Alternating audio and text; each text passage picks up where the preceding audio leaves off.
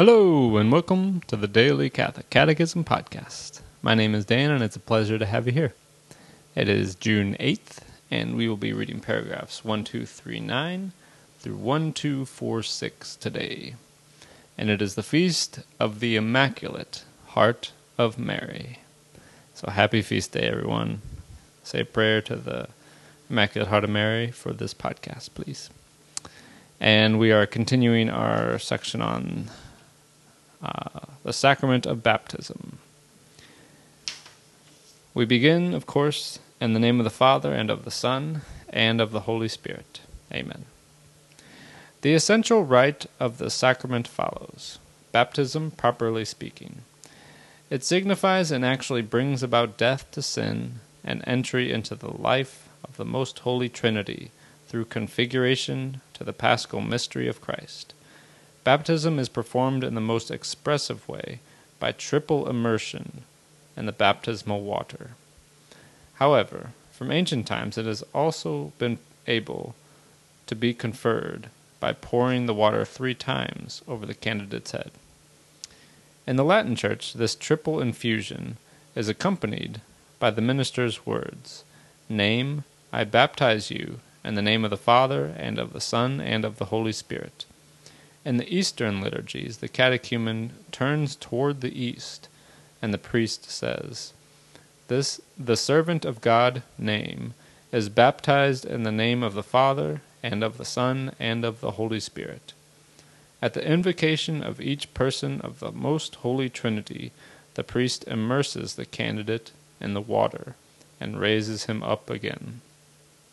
The anointing with sacred chrism, perfumed oil consecrated by the bishop, signifies the gift of the Holy Spirit to the newly baptized, who has become a Christian, that is, one anointed by the Holy Spirit, incorporated into Christ, who is anointed priest, prophet, and king.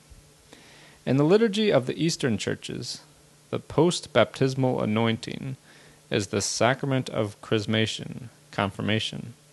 In the Roman liturgy, the post-baptismal anointing announces a second anointing with sacred chrism to be conferred later by the bishop, confirmation, which will, as it were, confirm and complete the baptismal anointing.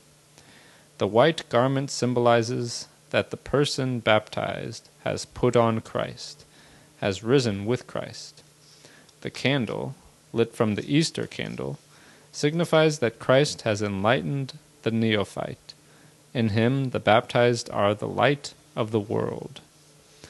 The newly baptized is now in the only Son, a child of God, entitled to say the prayer of the children of God, Our Father.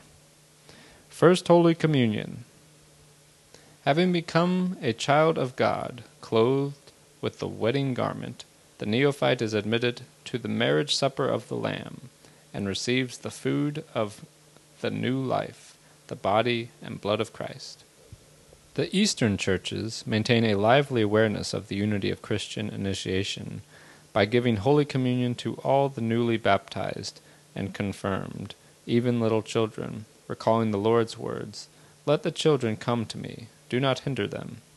The Latin Church, which reserves admission to Holy Communion to those who have attained the age of reason, expresses the orientation of baptism to the Eucharist by having the newly baptized child brought to the altar for the praying of the Our Father. The solemn blessing concludes the celebration of baptism. At the baptism of newborns, the blessing of the mother occupies a special place. Roman numeral 4. Who can receive baptism? Every person not yet baptized, and only such a person is able to be baptized. Thus ends our reading today from the Catechism of the Catholic Church. The website is dailycatholicatechism.com, and you can email me at dailycatholicatechism@gmail.com. God bless you all, and may these teachings handed down by the apostles of Christ strengthen your faith and lead you to everlasting life. Amen.